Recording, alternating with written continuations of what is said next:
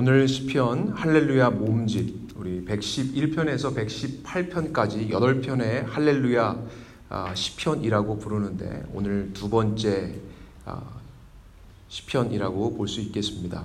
어제 111편이죠. 하나님 백성의 신앙의 대상이신 여호와 하나님이 어떠한 분인지를 노래하고 있다면 오늘 112편은 여호와를 바라보고 살아가는 하나님 백성의 모습이 어떠한지를 노래하고 있는 것입니다. 놀라운 것은 111편의 여호와 하나님의 모습과 112편에 나타나는 여호와 하나님 백성의 모습이 마치 데칼코마니처럼 똑같다라는 것입니다. 그러니까 여호와 하나님을 믿고 살아가는 백성들은 결국 누구를 닮는 것이 지극히 정상이라는 말입니까? 하나님 백성은 하나님의 성품, 하나님의 향기를 뿜어내는 것, 그래서 하나님 닮은 것이 지극히 정상이라는 것이죠. 그럼 구체적으로 하나님의 어떠한 면이 하나님 백성에게 드러나야 마땅한 것입니까? 우리가 9절을 보게 되면 우리 9절 말씀 다시 한번 읽어보겠습니다. 시작. 그가 재물을 훑어 빈궁한 자들에게 주었으니 그의 의가 영구히 있고 그의 뿔이 영광 중에 들리리로다. 아멘. 여기서 보게 되면 하반절을 시작하면서 그의 의가 영구히 있다라고 표현하고 있는 것이죠. 6절을 보면 하나님 백성을 무엇이라고 선포하고 있습니까? 의인이라고 말하고 있습니다. 여기서 의롭다라는 성품, 누구에게 111편에서 나타나는 성품이라고 볼 수 있습니까? 우리가 111편 3절 말씀을 보게 되면 그의 행하시는 일이 존귀하고 어미하며 그의 의가 영원히 서 있도다 라고 얘기합니다.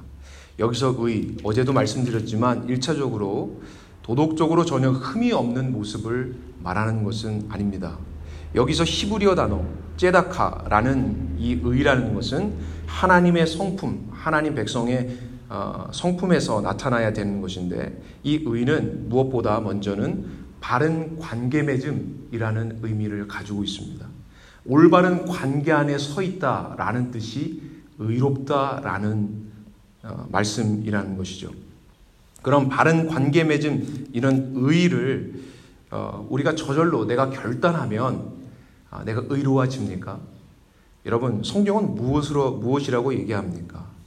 내가 바른 관계를 맺어야지, 내가 바르게 살아야지 이렇게 결단하지만 우리가 예배당을 벗어나게 되고 우리의 일터에 가게 되고 또 여러 가지 복잡다단한 가정의 일들을 만나게 되고 또 여러 가지 돈의 문제를 만나게 되면 우리는 낙담하기도 하고 한숨 쉬기도 하고 세상의 생각에 사로잡혀 살아가는 것들이 보통 우리의 모습이 아니겠습니까?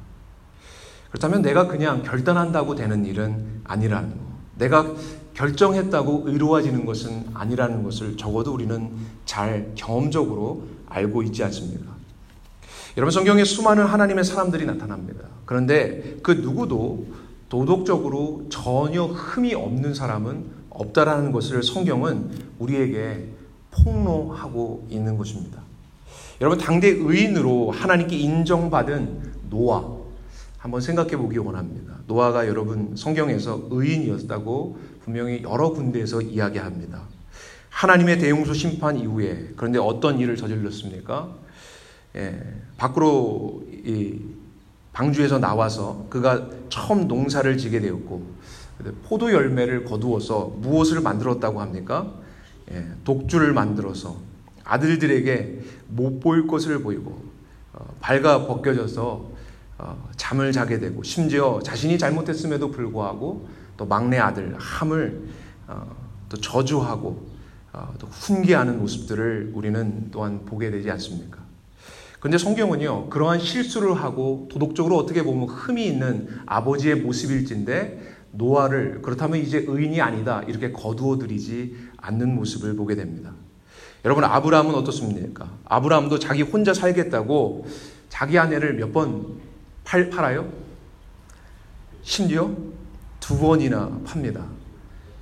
물론 자신의 이복 누이가 맞지만 분명히 자신의 아내인데 애굽의 파라오에게 또는 그랄왕 아비멜렉에게 2번이나 자신의 누이라고 해서 자신의 생명을 부지하겠다고 파는 비겁한 사나이의 모습을 보여주고 있는 것도 성경은 기록되어 있습니다. 게다가 하나님의 씨의 약속을 기다리지 못하고 누구와 동침합니까? 하갈과 동침하여서 이스마엘을 낳고 99세가 되었을 때에 하나님이 다시 방문하였을 때 온통 아브라함의 마음에는 하나님의 약속은 온데간데였고 누구로 가득합니까? 이스마엘로 가득하는 것을 성경은 우리에게 증언하고 있는 것입니다. 여러분, 어떻게 이런 사람이 의인이라고 우리 도덕적으로 흠이 없다고 말할 수 있겠습니까? 여러분, 선왕이라고 불리고 또 이스라엘 사람들이 추앙하는 왕 다윗은 어떠했습니까?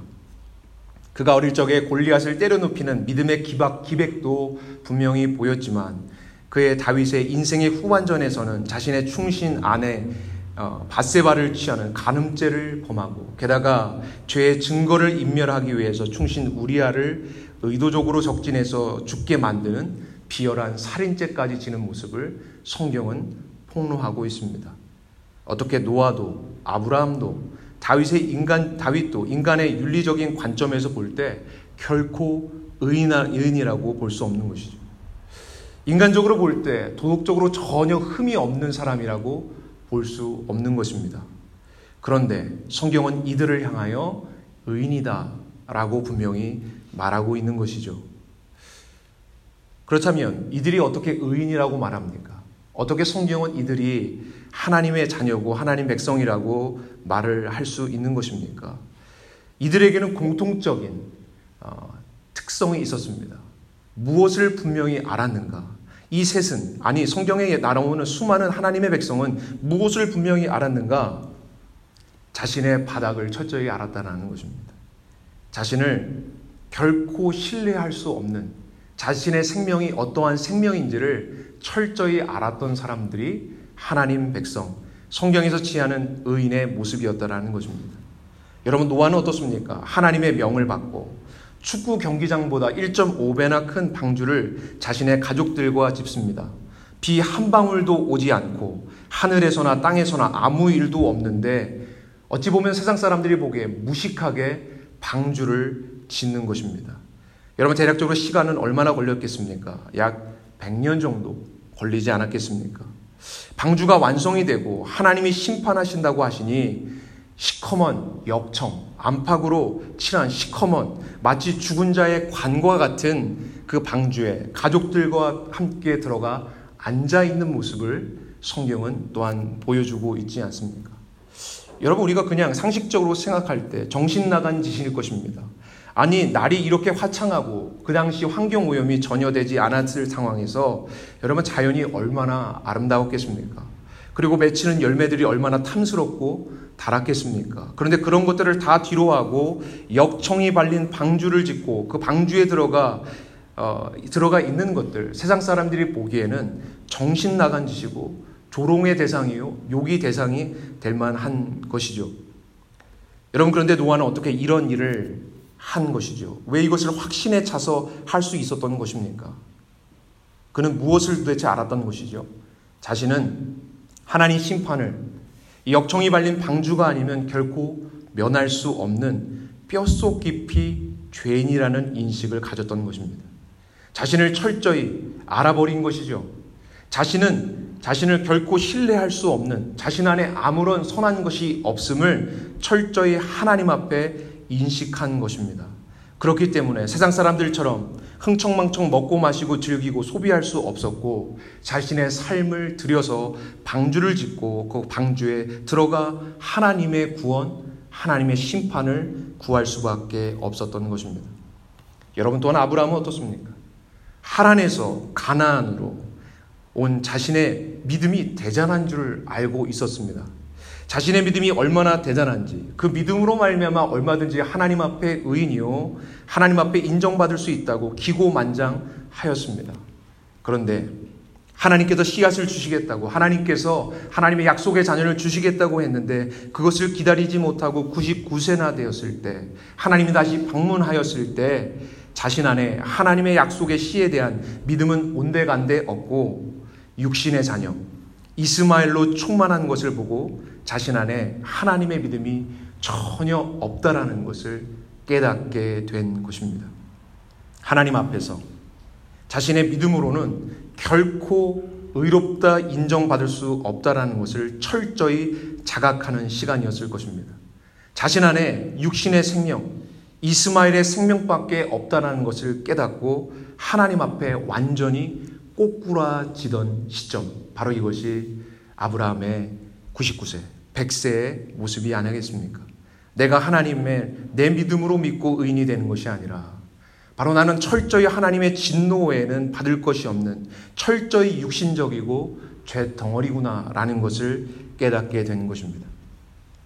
여러분, 이러한 일들, 이러한 과정들을 겪으면서 아브라함도 노아도 무엇을 의지하지 않게 됩니까? 이제는 자신을 의지하지 않게 되는 것이죠. 여러분, 다윗은 또한 어떻습니까? 다윗도 밧세바를 취하고 간음죄, 살인죄를 짓고서 하나님 앞에 용서를 구하면서 무엇이라고 노래하고 있습니까? 시편 51편에 보면 바로 밧세바를 취하고 자신이 큰 죄인임을 깨닫고 하나님 앞에 용서를 구하는 시편을 하나님께 올려드리는데 다음과 같이 노래합니다. 하나님이여, 주의 인자를 따라 내게 은혜를 베푸시며 주의 많은 긍휼을 따라 내 죄악을 지워주소서. 나의 죄악을 맑게 씻기시며 나의 죄를 깨끗이 제하소서. 물은 나는 내 죄가를 아오니 내 죄가 항상 내 앞에 있나이다. 내가 주께만 범죄하여 주의 목전에 악을 행하였사오니 주께서 말씀하실 때 의로우시다 하시고 주께서 심판하실 때 순전하시다 하리이다. 내가 죄악 중에 출생하였으며 어머니가 죄 중에서 나를 잉태하였나이다. 여러분, 밧세바를 취하고 간음죄를 짓고 우리아를 죽이는 살인죄를 졌는데, 여러분, 이 시편에 놀라운 것은 하나님 앞에 죄를 졌다고 얘기합니다. 하나님 앞에서 죄를 졌다라고 이야기합니다. 사람을 죽이고 저 사람에게 잘못한 일들이 있는데 뭐라고 얘기하는가? 나는 주께만 범죄하였다. 주의 목전에서 악을 행하였다라고 얘기합니다. 여러분, 이러한 자신의 잘못된 사건을 통해서 철저히 통회하며 회개하며 하나님의 용서를 구할 때 바로 다윗이 깨닫는 것이 무엇인가? 자신의 안에 있는 생명이 무엇인지를 깨닫았다는 것입니다. 내 생명이 어떤 생명인가? 하나님 앞에 저주받은 생명이요, 하나님 앞에서 절대로 내 생명으로는 의롭게 될 수 없다라는 것을 처절하게 깨달았다라는 것입니다. 여러분, 그래서 내가 주께만 범죄하여 주의 목전에서 악을 행하였으니 주께서 말씀하실 때 의로우시다 하고 주께서 심판하실 때 순전하시다 하리이다 라고 얘기합니다. 여러분, 어떻게 주께만 범죄해서 주께서 말씀하실 때 의롭다 하고 주께서 심판하실 때 순전하다 한 것입니까? 무엇이 의롭고 무엇이 순전하다는 얘기예요. 여러분, 여기서 하나님이 왜 의롭고 하나님이 순전하신가? 무엇을 명하셨기 때문에, 나에게 어떠한 심판을 내리셨기 때문에 의롭고 순전하다는 것입니까? 밧세바를 취하고 우리아를 죽이는 이러한 죄를 통해서 그러한 죄의 근간에 있는 인간의 뿌리를 다윗은 보고 하나님 앞에서 결코 씻을 수 없는, 하나님을 미워하고 전적으로 하나님을 대항하는 자신 안에 있는 육신적 생명과 직면하게 된 것입니다. 그렇기 때문에 하나님, 나는 죽어 마땅한 자입니다. 나는 하나님 앞에 지옥가 마땅한 자입니다.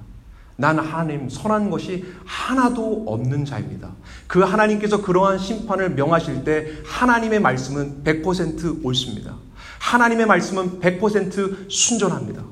바로 내가 형벌받아야 하는 자임을 철저히 하나님 앞에 인식합니다. 그러면서 뭐라고 얘기합니까? 내가 죄악 중에 출생하였으며 어머니 죄 중에서 나를 잉태하였다. 철저하게 자신이 태어나서 무슨 잘못을 해서 죄가 아니라 자신은 어머니 태 중에서부터 죄인 되었음을 철저하게 인식하게 되었다는 것입니다.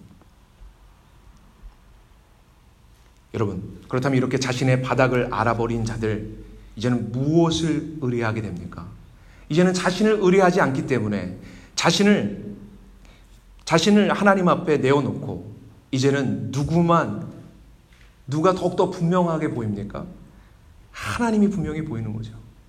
하나님의 가장 크게 보이는 것입니다. 여러분, 그래서 오늘 본문의 말씀에 보면 1절 말씀 다시 한번 읽어보기 원합니다. 같이 읽겠습니다. 시작. 할렐루야. 여호와를 경외하며 그의 계명을 크게 즐거워하는 자는 복이 있도다. 철저히 자신을 알고 자신을 의뢰하지 않는 자, 이제 자신보다 세상보다 하나님이 훨씬 더 커 보이는 자, 바로 성경은 바로 그러한 자를 의인이라고 칭하는데 1절에 보면 그 하나님 백성의 모습을 뭐라고 합니까? 여호와를 경외하는 자라고 합니다.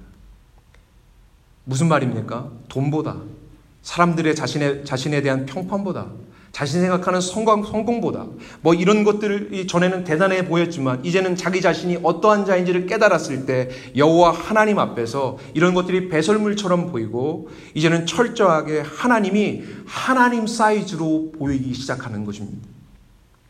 여러분, 하나님이 하나님 사이즈, 여러분 하나님의 사이즈가 얼마나 큰 사이즈예요? 여러분, 우주보다 크신 하나님, 내가 생각하는 성공, 내가 생각하는 돈의 위용보다 훨씬 더 크신 그 하나님이 진정으로 보일 때에 여러분은 7절 말씀 우리 같이 한번 읽어보기 원합니다. 시작. 그는 흉한 소문을 두려워하지 아니하며 여호와를 의뢰하고 그의 마음을 굳게 정하여. 하나님이 하나님 사이즈로 보이니까 우주보다 크신 하나님, 영원하신 하나님이 더욱더 선명하고 명확하게 보이고 이제는 종이 호랑이 아니라 이제는 실감나게 그 어떠한 현실보다 더 분명한 현실로 느껴지니까 여러분 여호와를 경외하게 되고 하나님을 하나님 사이즈로 인식하게 되니까 사람들이 나에게 어떻게 하든지 어떠한 상황 가운데 내가 처하든지 흔들림이 없는 자가 되었다라는 것을 성경이 보여주고 있는 것입니다. 여러분, 성경에서 말하는 의인, 하나님과 올바른 관계에 맺은 자라고 성경은 말하고 있습니다. 무엇으로부터 시작합니까? 자신만을 의뢰하고 자신에게 연연하고 자신 때문에 불안하고 자신 때문에 자긍한 자가 어떻게 되어야 하는 것입니까? 하나님 앞에 자신의 바닥을 보고 자신의 민낯을 보고 하나님 앞에 자신은 진노받아 마땅한 자. 그래서 다윗이 고백한 것처럼 하나님, 나는 하나님 앞에 지옥과 마땅한 자입니다. 하나님이 그러한 형벌을 내리실 때 하나님의 말씀은 순전하고 하나님의 말씀은 완전히 옳습니다. 바로 이러한 고백이 있는 자를 하나님은 의인이다, 옳도다라고 말씀하시는 것입니다. 여러분, 자기 자신을 의뢰하지 않고 이제는 하나님만을 바라보고 하나님의 구원만을 철저히 바라보는 자, 바로 이러한 자가 하나님의 의인임을 성경은 말하는 것이죠. 마치 참 의사 되신 하나님의 수술, 나를 완치시켜 주시고 나를 완전히 회복시켜 주실 그 나의 참 의사 되신 하나님 앞에 말기 암 환자 된 우리가 그 하나님의 수술실 안으로 들어가기를 간절히 기도하며 소망하는 자기 인식이 바로 하나님께서 기뻐하시는 의인된 모습이라는 것입니다. 여러분, 이렇게 하나님의 구원을 기다리고 그 어떤 것보다 철저히 하나님께서 나를 구원해 주실 것, 그거 외에는 다른 소망이 없음을 철저히 깨닫고 하나님만을 주목하며 바라보는 자, 바로 이러한 자를 성경은 어떻게 한다고 합니까? 바로 2000년 전 영원히 우뚝 서 있는 예수님의 십자가와 하나님께서 연합시키셔서 하나님의 의, 예수 그리스도의 의를 전가시키셔서 참 의인 만든다라는 것입니다. 하나님을 내 삶에 아무런 도움이 되지 않는 이제는 종이 호랑이가 아니라 이제는 철저히 하나님 사이즈로 하나님을 실감하고 돈보다 내 성공보다 심지어 내 생명보다 하나님을 두려워하고 하나님을 간절히 바라는 자, 바로 이러한 자가 성경에서 말하는 의인인 것입니다.